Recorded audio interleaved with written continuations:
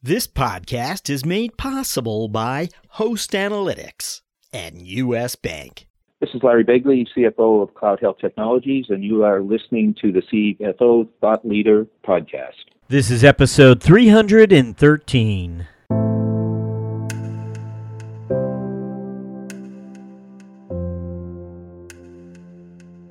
It's all about the funnel. How many leads going in the top? What's the conversion? What's the velocity? What's working? Where in the funnel, where in the 7 stages of the funnel are things breaking down or slowing down, and why? First thing is to, maybe just ask questions, understand how does it flow in your organization? And often out of that, you will learn, where people are having some pain points.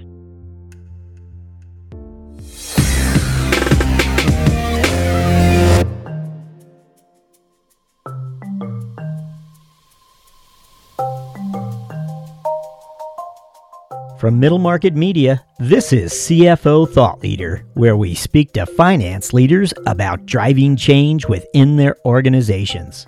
Hi, I'm Jack Sweeney. On today's show, we speak to Tim Steinkopf, CFO of Centrify, a hot cybersecurity firm based in Silicon Valley. However, Tim's finance career did not begin in the Valley. Along the way, Tim makes a significant leap, and in his own words, places a bet on himself. That chapter and much more we explore with Tim after these words from our sponsor.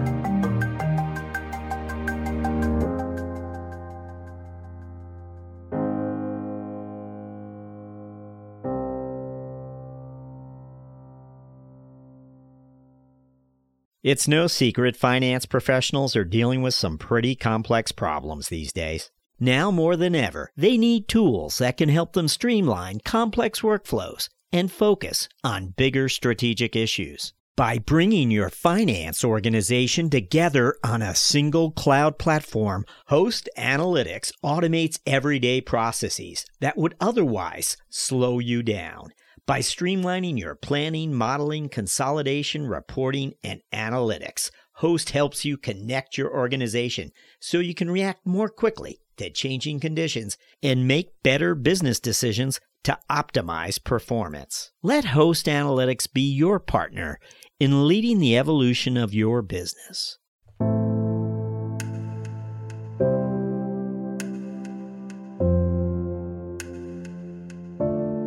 Hello, we're speaking to Tim Steinkopf, CFO of Centrify, a next-generation identity security firm. Tim, welcome. Thank you, Jack. Happy to be here. Thanks for having me.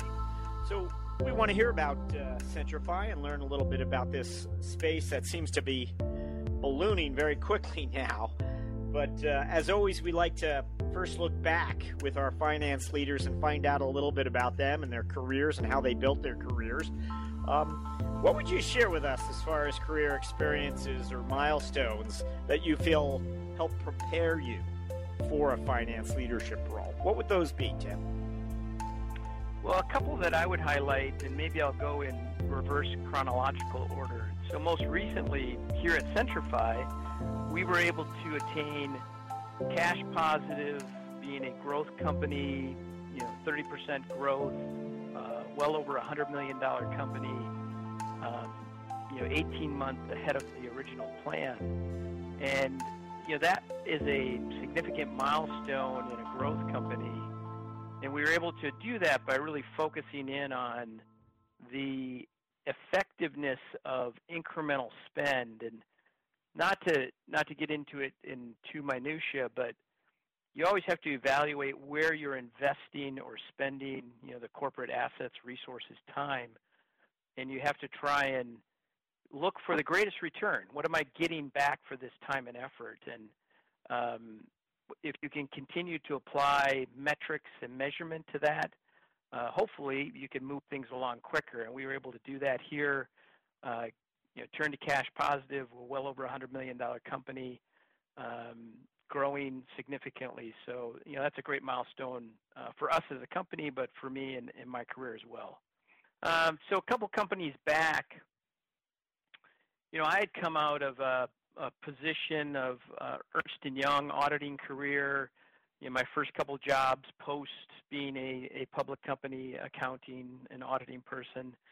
But I had reached a point where now I needed to leverage myself. So as a CFO, you gain efficiency and effectiveness, being able to leverage through others.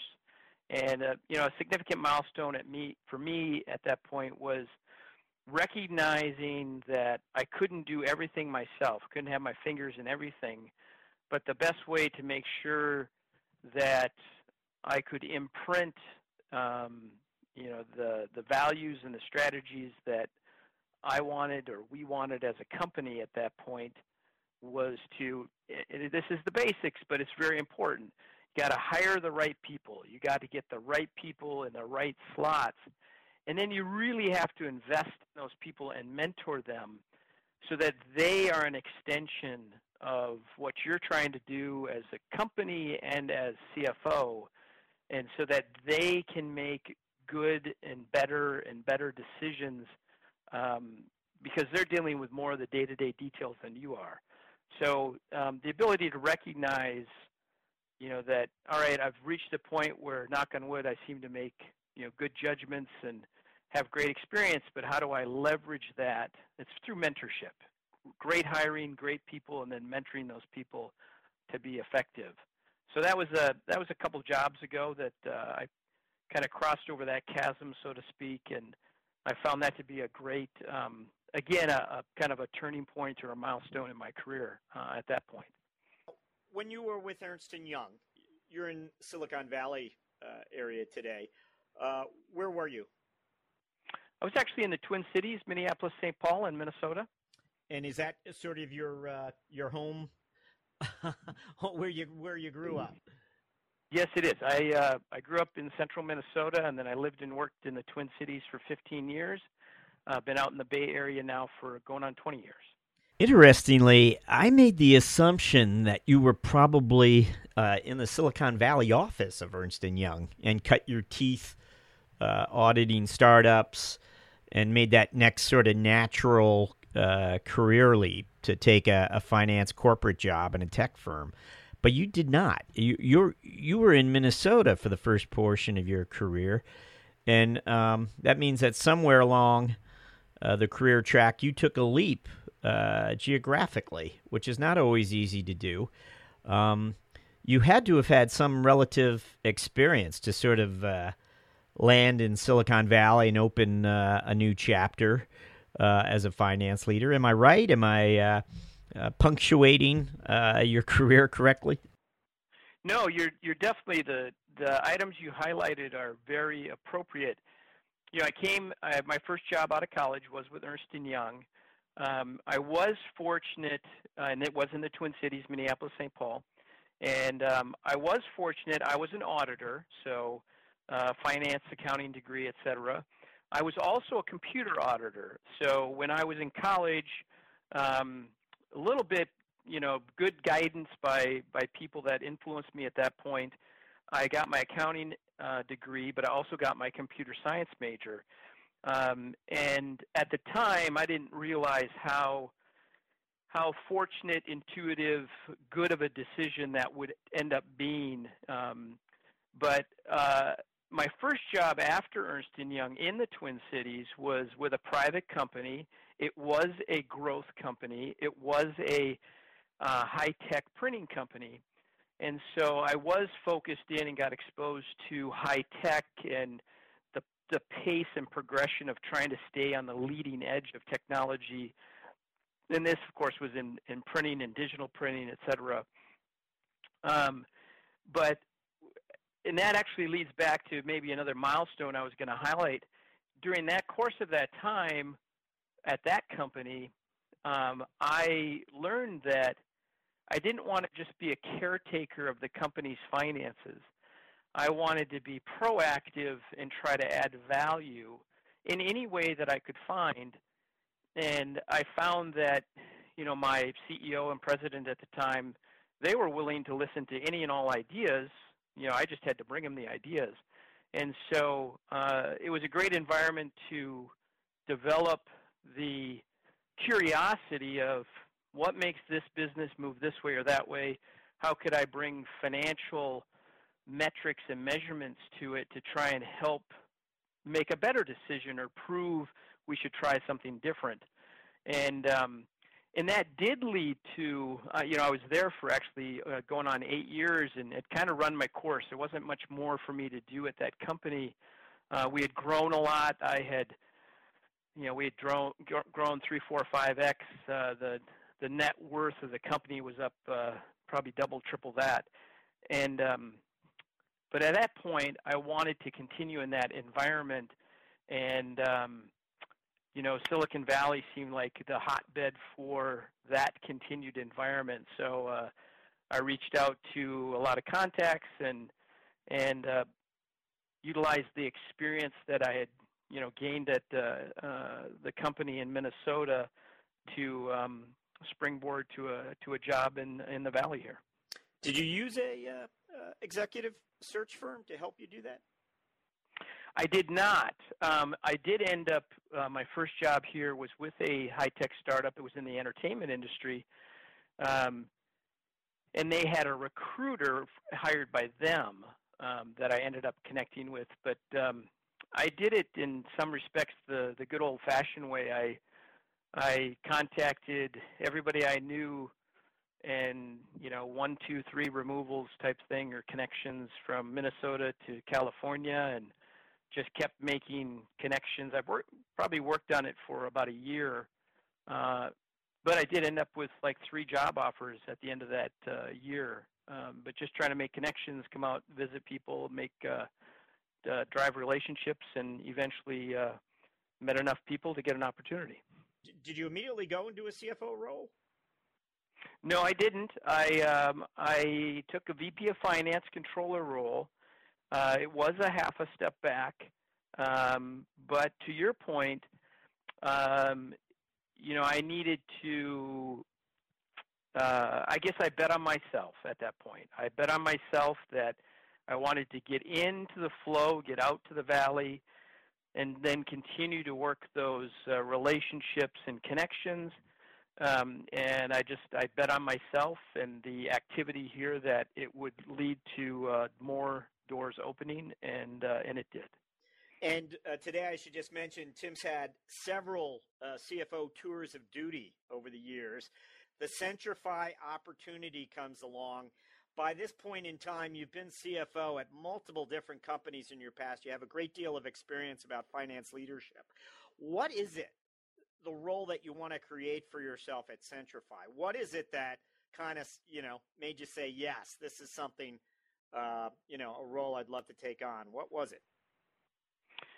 So when I come into a company, I want to bring kind of a progressive value add to that company. And what do I mean by that?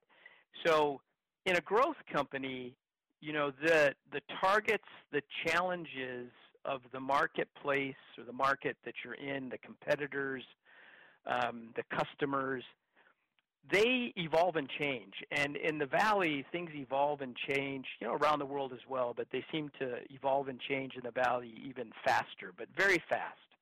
And so if you're going to be running finance, G&A, and all that it entails, some of it can be static, but a lot of it needs to be progressive and nimble, and you're always looking for value add. There's compliance and risk. There's the things that you have to check the box and make sure just things get done right, okay? But the true goal that I like to have is to bring value to the rest of the organization. How can finance and accounting, FP&A deliver not just information but data, or not just data but information but actionable? It has to be something that is not just interesting to you as the reader, but it's like, ooh, now that's very interesting and I should do X, or I should at least challenge X or Y. So now, you don't always attain that right out of the box, but again, every business has 1 or 2 or 3 things that kind of make it tick, make it go, and it's really trying to find those things and then provide actionable information for those in sales, marketing, R&D, product management that helps them then, make better decision or more informed decisions for the company, and then hopefully that, of course, drives the growth and progress for everybody. So I'm always looking to create that, kind of that progressive value add coming out of the finance organization.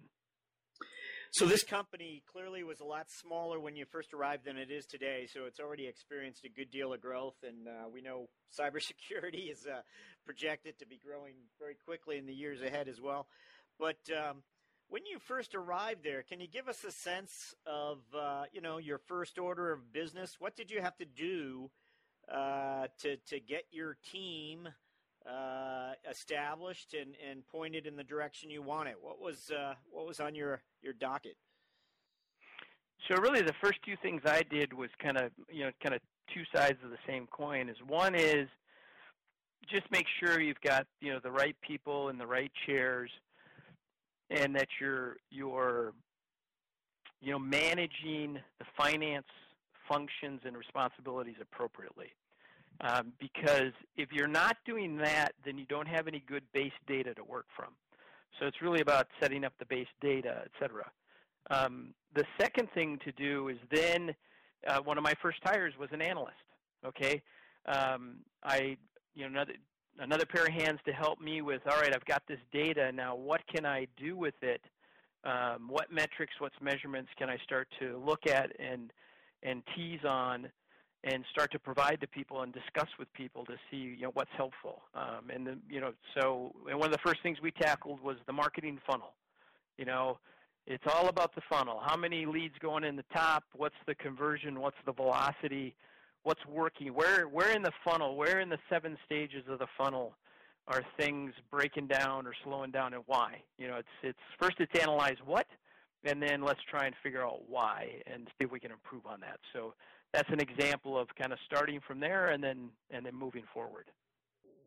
Is there a piece of advice you could share with finance leaders who are just beginning to sort of have those conversations to get a better fix on their funnel? Who are you? Is it the sales and the marketing folks who are helping you, define the funnel or, learn the funnel, or giving you the visibility you need to come up with these types of metrics that can help them? I mean, where are you finding the visibility that you need?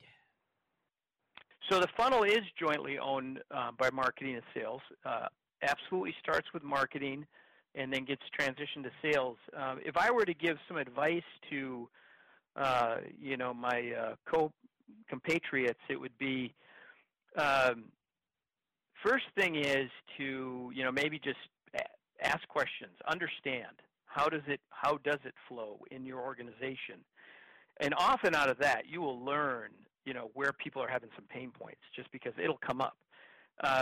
Second thing is just to look at the process. The process improvements alone can add efficiency and effectiveness, because it just could be cumbersome, or you find the bottlenecks and you can take those bottlenecks and correct them, things of that nature. And then of course you want to get into more of the details of which ones work and move better than others, and then why. So it's almost with any business process. First, you just have to start and then evolve it, or progressively try to improve it. Continuous improvement type of theory.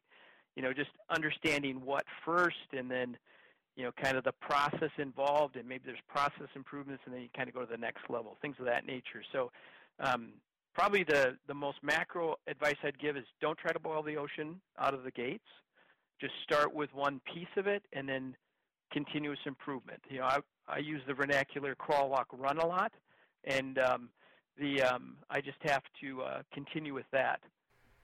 Okay, so before we go any further, we should probably learn a little more about Centrify's offerings and what exactly it is that you believe gives Centrify its competitive edge today in the marketplace. So again, Centrify is next generation identity security, and we're really focused on today's enterprise.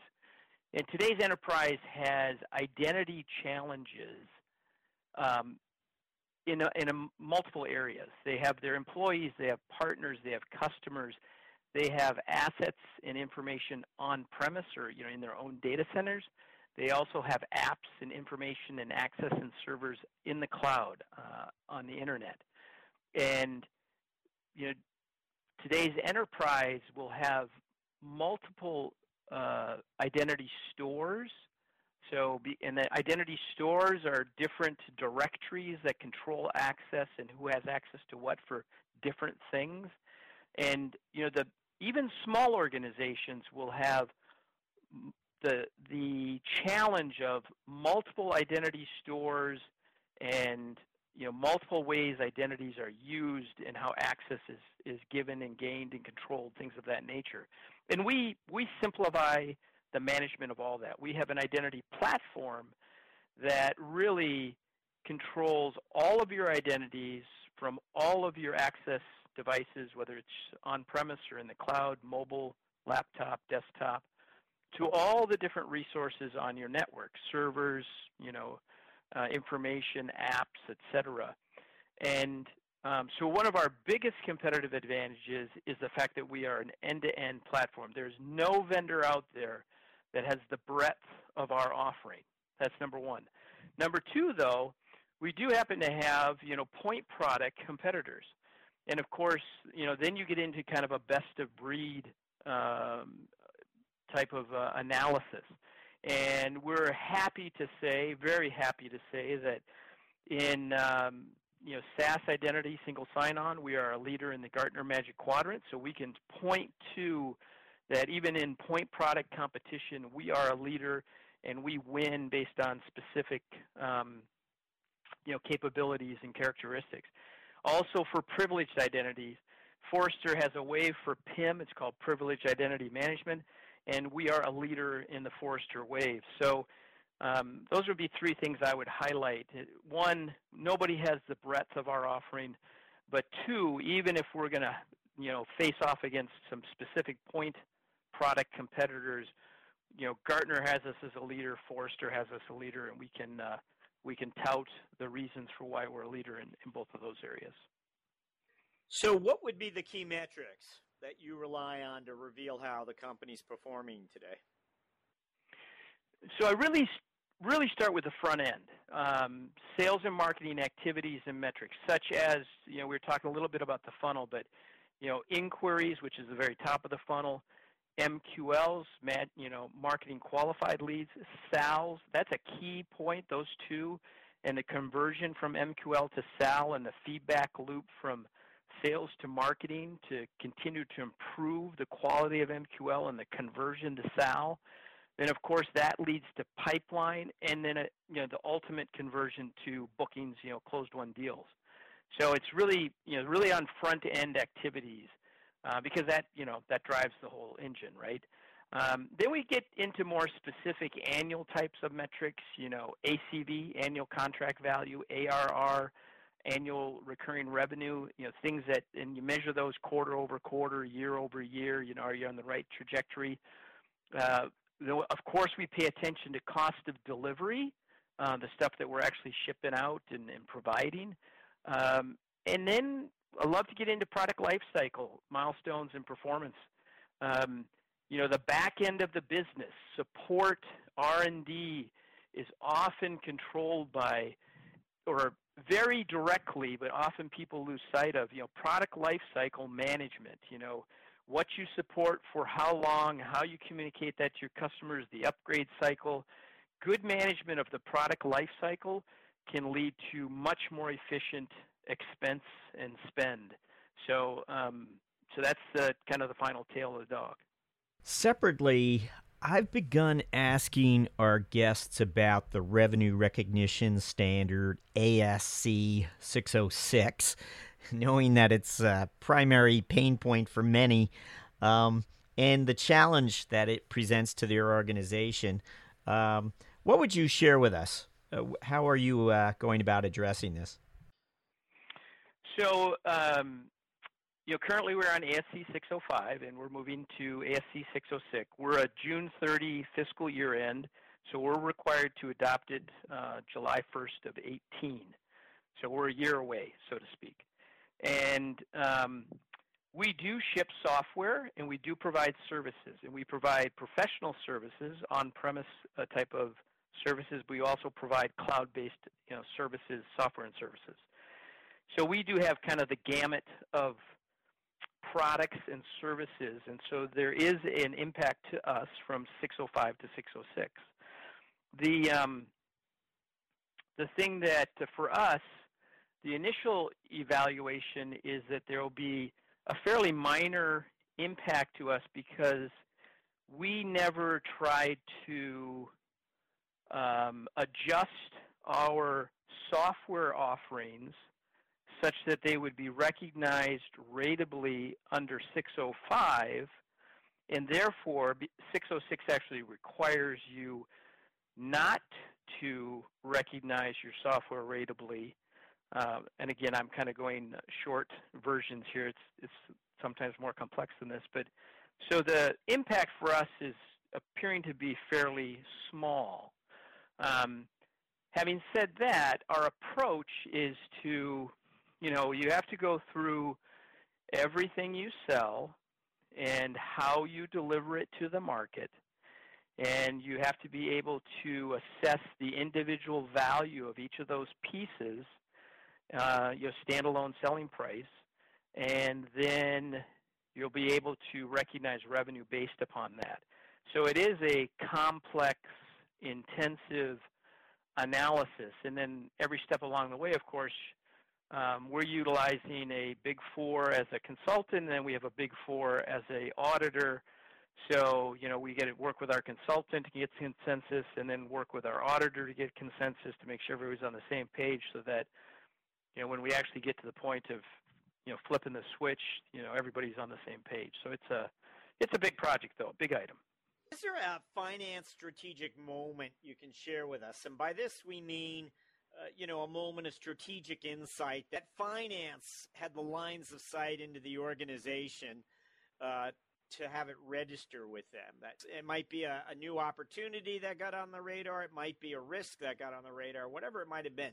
Do you have anything that comes to mind when I ask for a finance strategic moment? Yeah, definitely.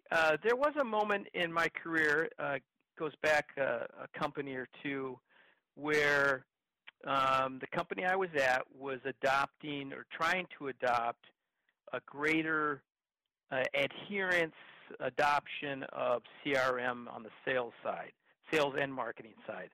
And we had been struggling, or the sales and marketing had been struggling with, everybody kind of using it the same way, interpreting the data the same, and, kind of getting much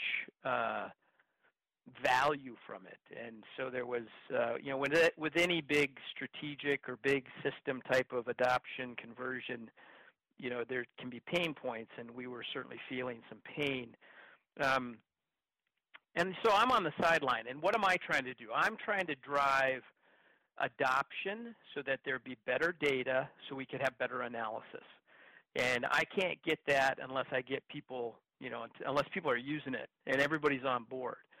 So, I was, on the outside looking in at this, and it occurred to me that one of my VPs, one of the guys that reported to me, understood the data model at the company better than anybody in the company. And he was one of my production. He was my VP of operations.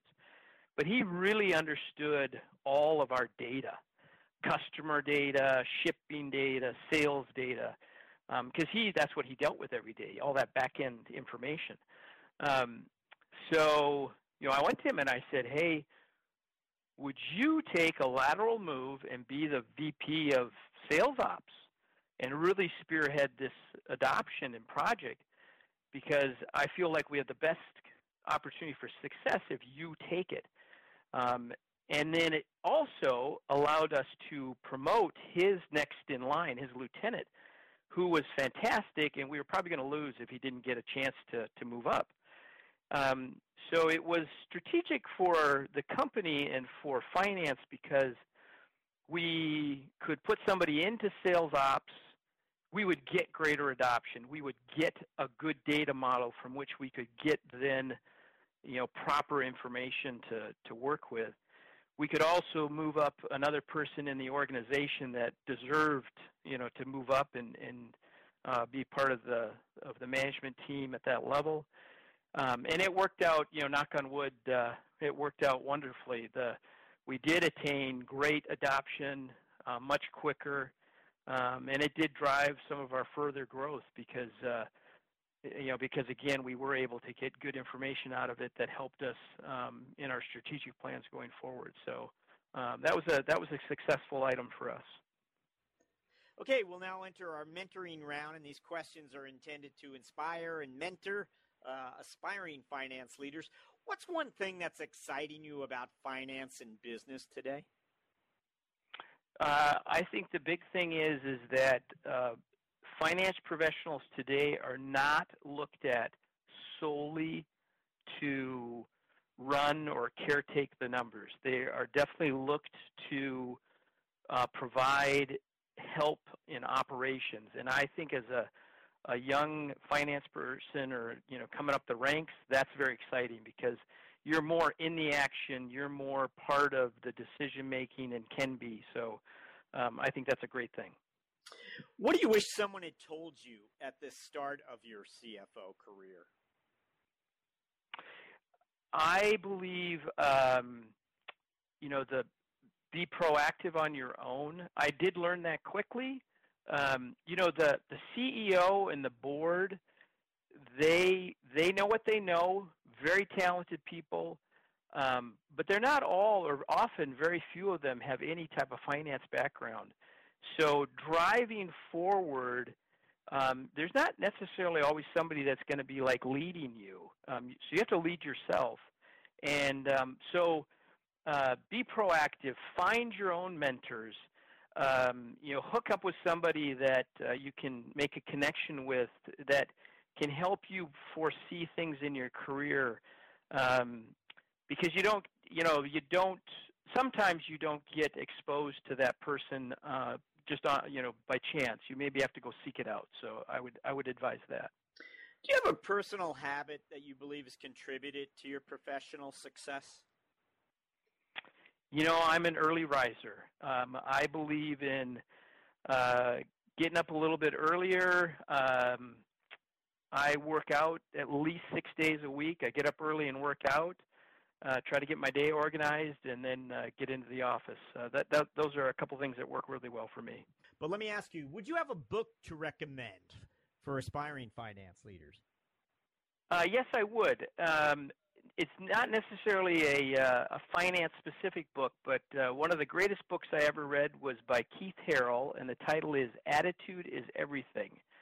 There are many things in that book that I took to heart personally, but that I've also used in and with my direct reports or my teams. Excellent book. It was an excellent book, and I still have it and refer to it occasionally.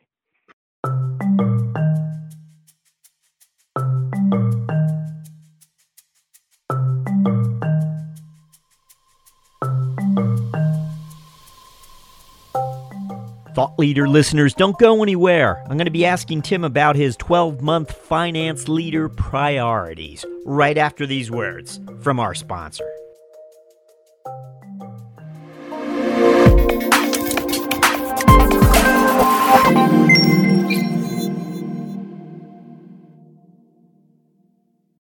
You want smart, clear, and honest guidance to help you meet the financial goals of your middle market business. With U.S. Bank, you have a partner who will help you find the right solutions to help your organization reduce payment costs, enhance control, improve cash flow, and expand your spend visibility. U.S. Bank's dedication to making ethical decisions and doing the right thing is at the heart of what they do, and their efforts haven't gone unnoticed. They've been named a 2017 World's Most Ethical Company for the third consecutive year by the Ethisphere Institute. To learn more, visit uspayment.com/middle market. Our final question. What are your priorities as a finance leader over the next 12 months? So over the next 12 months, there are more tactical things and then strategic things. On the tactical side, we've already touched on one of them, ASC 606. That's something that we have to knock down and get in place. On the more tactical side, we are a private company, but we're striving to be in a position to maybe not be just a private company in the future. So we continue to work on our infrastructure, et cetera, relative to future opportunities. More strategically, it's we have turned cash positive, and so the strategic balance between maintaining cash positive and yet taking additional cash positive, investing that for growth and value, and trying to or holding that investment, additional investment to the bar of return. So looking at, okay, I've got another $1 million, $5 million, $10 million. What are we going to do with that? And because it's not just going to be spent without some thought. So again, tactically a few things, but also strategically. Tim Steinkopf, thank you for joining us on CFO Thought Leader. Thank you, Jack. Really appreciated your time today. Very enjoyable.